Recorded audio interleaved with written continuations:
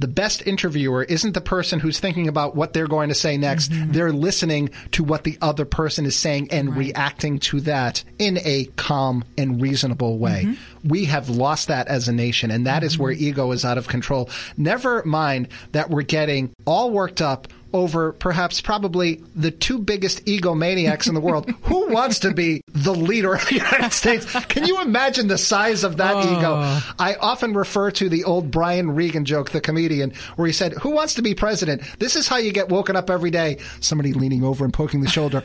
Problems. You want that on your plate every day?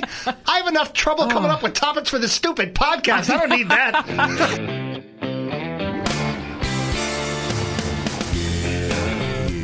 Welcome to yet another edition of Coping on the Couch with Courtney and Brian. Courtney Kelly, a licensed therapist. I, Brian Mulhern, someone who has been in therapy for decades and needed every single second of it. And over the last few weeks, I've been bringing up this book that I will call a life changer for me, it's Garry Shandling's book. It was put together by Judd Apatow off of all kinds of materials that Garry Shandling, the deceased comedian, had left behind, journal entries, and not only comedic related, because there's plenty of that. He was a brilliant comedian, but he was also a very deep guy who had a thing for Zen Buddhism and was constantly throughout his life trying to do battle with ego. And I thought, what better thing to talk about over the course of this past week as we have had the lead up to the presidential election, the aftermath of everything. We're getting to see just how polarized this entire nation is. And you see a lot of the ego online on the socials. Yep. I'm right about this. And if you don't agree with me, you're an idiot. And I'm going to tell you why. And I have to be right about this. That is a form of ego. But he would even ramp it down to the extent that he said, here's another form, and this is what I battle. Am I a comedian? Why do I want to be in show business? What is it with the attention? I need to realize and be way more grounded and tell myself that I am just a very small part, and only temporarily, of this enormous machine. And I need to find my role there. And I don't need to worry about what it is that I do for a living, or how big my house is, or what somebody else is up to. I just need to be at one with the universe and in the moment, which, Courtney, we talk about all the time, to the extent, too, that he even said, who is Garry Shandling? Right. I'm not Garry Shandling. I'm a label. What is this body? This body that I'm in is an illusion. It is not the essence of who I am. And even at the end, he was talking about death and how he needed to find joy in that. Now, Courtney, from a therapy perspective, I don't know if I'm ready to go there yet. It's like I have my limits right now. But a lot of what he was talking about, and especially considering what we do for a living and in these very difficult times, spoke to me to the extent that I finished the book this week. I'm kind of mourning the fact that it's done. I was getting so much out of it. And I was going to say, I'd like to borrow that book, Brian, because it sounds amazing. I think you'd love it. But that's the thing, is that whole concept of everything is in us, we are everything, and the whole thing about temporariness and how the ego, of course, we want to hold on to things as being, this is my identity, this is my personality, these are my beliefs. But if you don't have flexibility, then you can't grow, because you don't want to be challenged. We see this a lot right now. People don't want to be challenged on their beliefs. We don't want to open up to other ways of looking or different perspectives because we feel it's a threat to ourselves, which of course is the ego, because the ego is not flexible and the ego wants to fight. If I'm right, then you're wrong, and I'm going to let you know about it, type of thing. So this is really freeing when you read something like that, and someone who his whole life probably trying to live by Zen Buddhism and trying to use that. And it does kind of blow your mind, though, like when people are saying, well, who am I? And the labels, and it can be a lot to take in, but it's very fascinating. You know what I think I love the most about Zen Buddhism? And you even kind of touched on it in your description at the outset here. It kind of reminds me of the Force from Star Wars. That's why you love it so much, Brian. I think that is what's speaking to me on some level, that we're all apart. We all should be working together, and all too often we seem to be doing the opposite. And you mentioned, too, things like possessions, where he was saying you just have to let go of that stuff. That whole outlook that everyone espouses, you can't take it with you. It's true. And I think some of that battle came from his childhood. He had an older brother who passed away from cystic fibrosis, and it was something that he seemed to have a real difficulty talking about with other people, and a loss that he experienced where I think he had a really hard time letting go. Right. And I think he was trying to finesse that situation throughout his life, process it in a way, but also accept moving forward. And you start to realize this more as you get older. You're going to lose a lot more, and you'd better be mentally and emotionally prepared for it. And one of the most heartbreaking things, it's one of the last things in the book, in 2005, this brother, who he rarely discussed with anybody else, he wrote a very lengthy letter to his since deceased brother, who had been gone at that point for decades. And if it doesn't bring a tear to your eye, you might want to see if you are indeed an illusion. Right, exactly. It really, really and truly was emotional. Yeah. And I sympathized with the guy. And I think it just speaks to his brilliance. I say this about creative people all of the time. I think there's an enhanced level of awareness about a lot of different things. And he refused to just waste it on comedy. He wanted to be a better person, to the extent to it at the end. So many people are falling all over themselves in the book to say this, trying to mentor other people and be about the universe and not so much about himself. Right. And he probably had to find that because of his journey with fame. You know, it can knock you all over the place and make you start believing things that may not be true. And it can do a lot of damage, I'm sure, being in the public eye. So he probably was also looking for that anchor of what is true. Like you said, there's an illusion out there, and a lot of times your brain is buying into things, and especially ego-driven. So he was trying to find what is really true, and that speaks to him. And even prior to the fame, and anybody who does comedy on any level whatsoever, the rejection along the way and trying to find your way and find your voice and getting up in front of that room full of people and getting no reaction, that really hurts too. And you have to ground yourself in that world just as much as, okay, now that I've achieved some success, I don't want to get too big of a head. You're all going to the same place to try to keep that under control. I think that's so interesting, too. We all applaud those stories of, oh my gosh, I got rejected 1,000,000 times and look, I'm on top now. Well, what does it take to get through all of that? Like, how strong do you need to be to really say, no, I'm going to do this because this is my passion and I have something to add here? It's easy for us to give the accolades in the end, but that person, we have to struggle through to find our footing when we're getting rejected. And I think a lot of people have resentment for what they perceive to be an overnight success. Somebody who hasn't paid their dues to get there, especially if you're doing it yourself for a living and you're like, oh, this little snot nose. I ought to give it a little slap. Well, wait a minute. I'm not Brian Mulhern. That's just a label. It's just a label. Just a label, Brian. Use the Force, Brian. Use Zen Buddhism.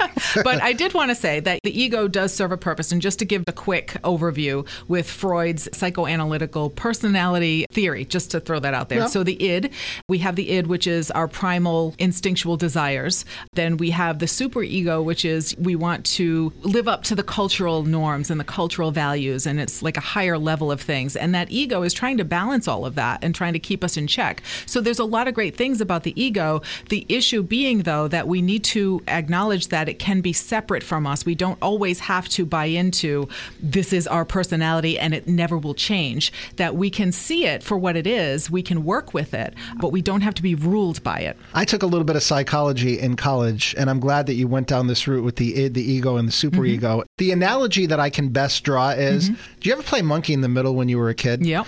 You have the id and the superego on both ends, and the ego is kind of in the middle. Yeah. Trying to negotiate the entire situation. It's hypervigilant. It's the gatekeeper. It's trying to keep everything in the reality. It's trying to keep everything balanced. But sometimes we can develop these really strong egos that don't have flexibility to listen to other sides of things. And to further speak to that analogy, sometimes when the ball is just so far over your head, don't even exert the physical energy to try to jump and drive yourself crazy to get it. Right. But if it's something that's a little bit more reasonable and within your grasp, go for it. Right. That's where I think the analogy works. Right, exactly. And that's the thing. I think we just need to keep in mind that this is about quieting the ego, knowing when the ego's coming up, and just being aware. It's that awareness. Let's not judge ourselves, but let's just be aware when it comes up, and it's in our competition, how emotional we get about certain things. It might be in us wanting to attack someone else for having different points of view. Notice when some things start to come up and say, let me learn some lessons from this, and let me just sit with this rather than react reacting from that place. Now, one of the things that the wife and I have been discussing recently, as Gary was similarly struggling with the whole comedian versus staying grounded thing versus celebrity thing, when my wife lost her job this year because of the pandemic, she really did feel as if she had lost a piece of her identity. She worked for a nonprofit. She was the executive director. It was her passion. And suddenly she was not that. And that is a loss like a death. There has been many a time in my career, both as a comedy writer for television and as a radio personality, where I would end up losing a job or moving on from one. And I would have to ask myself, is that it? Because I have to tell you, from an ego perspective, that really is how I kind of define myself. Yeah, exactly. To me, that is me, maybe more than anything else, what I do with my life and the thing that I assign purpose to. She has now, and it's taken about 4 months, been able to process that whole thing and let go of it. And instead of focusing on what I was, how about what am I now? And who am I going to be next? Right. But all the while realizing that the next time that I become whatever thing I'm going to become, I can't let that define me 100%, nor should that be my goal. It's about being a better person and a part of the machine and contributing in positive ways. Exactly. And just having that awareness can really be helpful, because you can say, okay, here comes the ego. It's rearing its head again. What can I do about this? And noticing that in your case, like you said, still having those attachments to what you do as far as that is your identity. And I think we all struggle with that, especially people who love to work. And it's like, oh my gosh, who would I be? I often say that to my husband. If we weren't running around working all the time, what would we do? You know what I mean? Like, you start to think like, what would we do? Talk? Yeah, exactly. Go do something fun? What? Because we love it, but it has become so much a part of our identity that if somebody said, oh, you're not doing too much this week, huh? I'd be like, oh, what do you mean? Am I not doing enough? And I'd have to check myself and be like, wait a minute. Okay, what's going on FOMO. with this? FOMO alert. Exactly. I'm missing out on working more. What's up?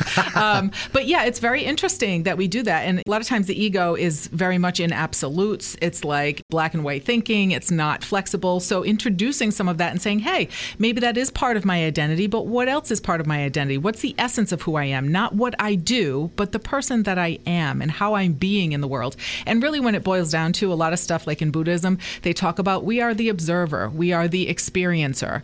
We are not the career of what we do. Those are parts of our lives, but that is not who we are. We are here to experience and be aware of what's going on and to feel things. So sometimes we have to stop and kind of think from that perspective. I think we can say this about a lot of things. Ego in moderation. Yeah. It's not something that's completely terrible, because you need to be able to define what your purpose is and who you are to a degree to be able to contribute to this big machine. But in relation to getting some perspective on your smallness, I often refer back to this pharmacist that I used to work with when I was in college, who used to say to me when I would get worked up about anything, because at a certain point in your life, everything in your life is life and death. And he would turn to me and say, Brian, in 100 years, we're all going to be dead. And you know what? Never mind 100 years. What about 1,000 years? What about 2,000 years? What about 1,000,000 years? And that's the thing. That's how small we are. And anytime anything goes wrong, while your knee jerk is to get really upset about it, you do also, for a second, have to take a breath and ask yourself, what is this going to mean to me in 10 years? This crisis, this so-called crisis that I'm going through right now. And that's why, too, when we talk about awe and being in certain experiences, to get out of our heads and just experience this world, this life, just be a part of it. Immerse yourself in a book where you're like, wow, these new ideas, this is amazing. Get yourself out of your head, because our head can be torturous. It can cause us a lot of suffering by perseverating on certain things over and over and over again. Sometimes we just have to get out of that box. And I think that's great. That's why we love going and watching videos that open our mind to things. Baby Shark. Oh, don't get me started on Baby Shark. Baby Eric loves that. I get him cracking up with that Baby Shark. But yeah, how many times a day do I have to listen to it when he comes over? I'm telling you. But yeah, that's the kind of thing, is to kind of get out of our brains for a while, because this is another thing. Our ego will torture us with this. All of, oh, this is what you're supposed to be doing, and all of these things.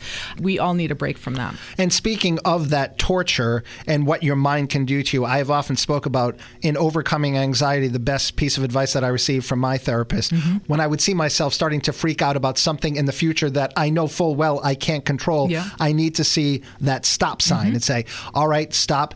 take a deep breath. What's going on right now? What can you do to put yourself in the best position to be happy and productive? In a similar way, when you see your ego taking you down the road of envying somebody else and saying, why do they have what I don't have? Stop sign and say, well, wait a minute. What do I have? What should I be thankful for right now? What should I be focused on? And I think you can use that stop sign in a million different areas. Exactly, because that causes awareness. It makes you stop and be aware and look at the situation rather than be in the situation in reacting to it. You stop and you say, hey, what's going on here? How am I feeling about this? And that is a really important point, too, especially with envy, because you can stop and say, do I really want what it is that they have?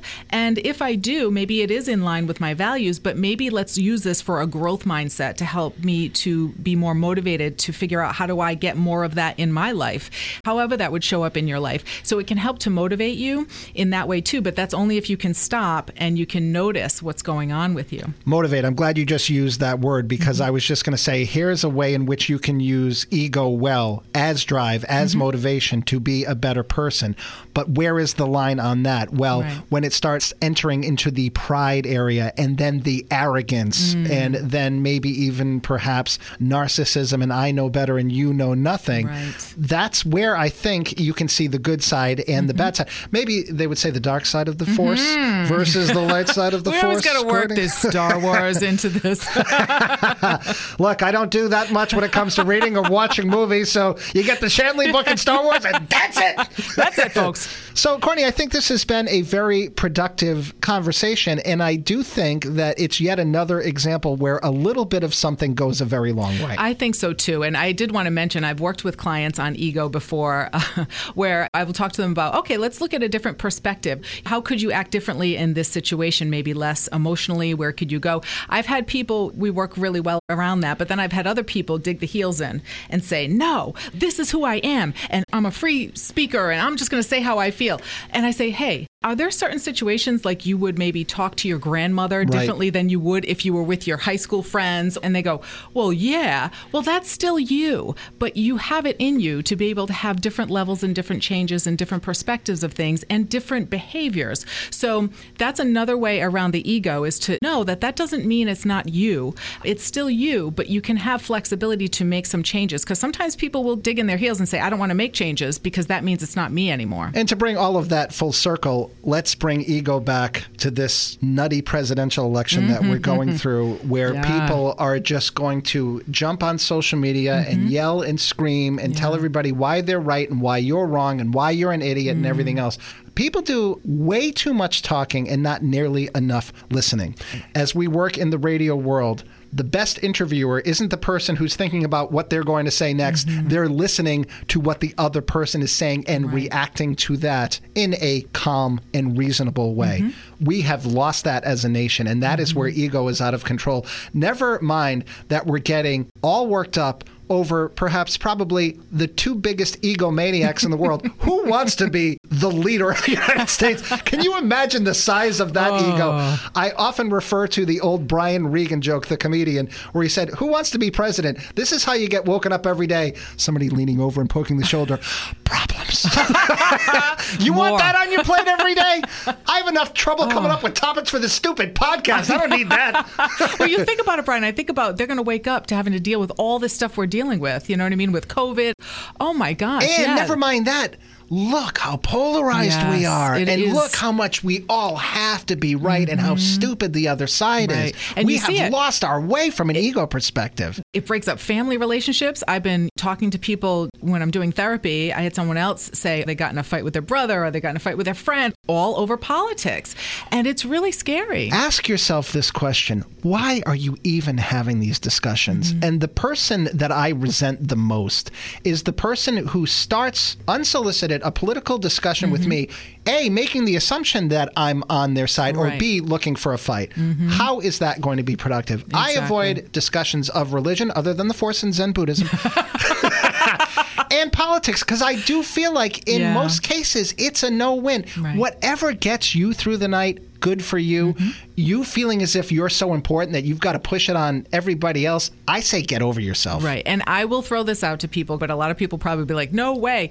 I purposefully will listen to other sides of just certain radio stations or certain things, completely polar opposite of my point of view, because I want to learn something, because I want to learn from where someone is coming with their point of view. It is too easy for us to put a label on everyone who's on the opposite side of us and label them as bad or this, or they're all in this camp, or they all believe this way. And I really think that that polarizes us further. So sometimes it does hurt my ego. I have to breathe and listen to some things that sometimes are a little bit stressful for me to hear. But at the same time, it gives me time to process that and to understand where other people are coming from. Because if we don't do this, I mean, oh my goodness, if we don't check our egos in this is going to be really, really a rough ride. Well, this speaks to what I've been saying to you, having been in the media for 30 years myself, and that is I read everything and I listen to everything. Now more than ever, it's about the extremes. So I take all of that and I say, well, I'm taking neither side. Where is the middle ground? Right. And that's what I try to find. The problem is we're increasingly living in a society where Gen Zers are getting all of their opinions either A, off of TikTok or from their friends who are just as misinformed as they are and aren't taking the time to do that, or that person who is only going to dive in the extreme liberal coverage and see, as opposed to listening to the far right and saying, well, what do they have to say and does any of it have merit? And one of the biggest compliments I got paid this week indirectly, which was brought to me by you were talking to our boss who was trying to guess what side of the aisle I was on. And I said, if that is how I'm coming off, mission accomplished. And the reality is, as we've talked about in past episodes, the older you get, the more you realize it is less about the black and white and it's more about the gray. Exactly. And I can tell you the merits of both sides and the faults of both sides and how I bring all of that together. There aren't enough people who take the time or the effort to do that. I was going to say, Brian, since you do take the time to do that, what I would appreciate is some Cliff Notes. Maybe you could have... So you don't have to listen to it? Exactly. You know, I would like you to give me that information. Perhaps you could even sell it online. That's fine. Because clearly I'm not busy enough at all as a parent, as an employer at a radio station, as a co-host of a podcast. I got nothing but free time as I'm reading all these articles. Sure, Kelly, your ego is unbelievable. I would like a nice compilation, please, weekly for the information so I can clearly read and make my own decisions. Thank you so much. You're quite welcome. And that's what we try to do for all of you here as well. We will continue to do it. Episode 24, Coping on the Couch with Courtney and Brian, in the books, Spotify, Apple Podcasts, Libsyn. You can find it all over the place. You can also find us on social media platforms at Cat Country Mornings in most spots. I'm at Brian Cat Country on Twitter. You go by Courtney Kelly in a lot of spots. And then don't forget about our radio show on the Wellness Wednesdays. Of course, you can always come to our website, catcountry.com. You can listen live. You can also go to the Wellness Wednesday page. We have a lot of great mental health resources for you. And if you'd like to chat with me, send me an email, wellness@wctk.com. I would add something else here, but I'm too busy copying and pasting an article for Courtney that she doesn't want to read the whole thing. I'm highlighting it. So until then, we'll see you for episode 25. Thanks for listening to Coping on the Couch. Thank you. I want to talk about me. Tell me.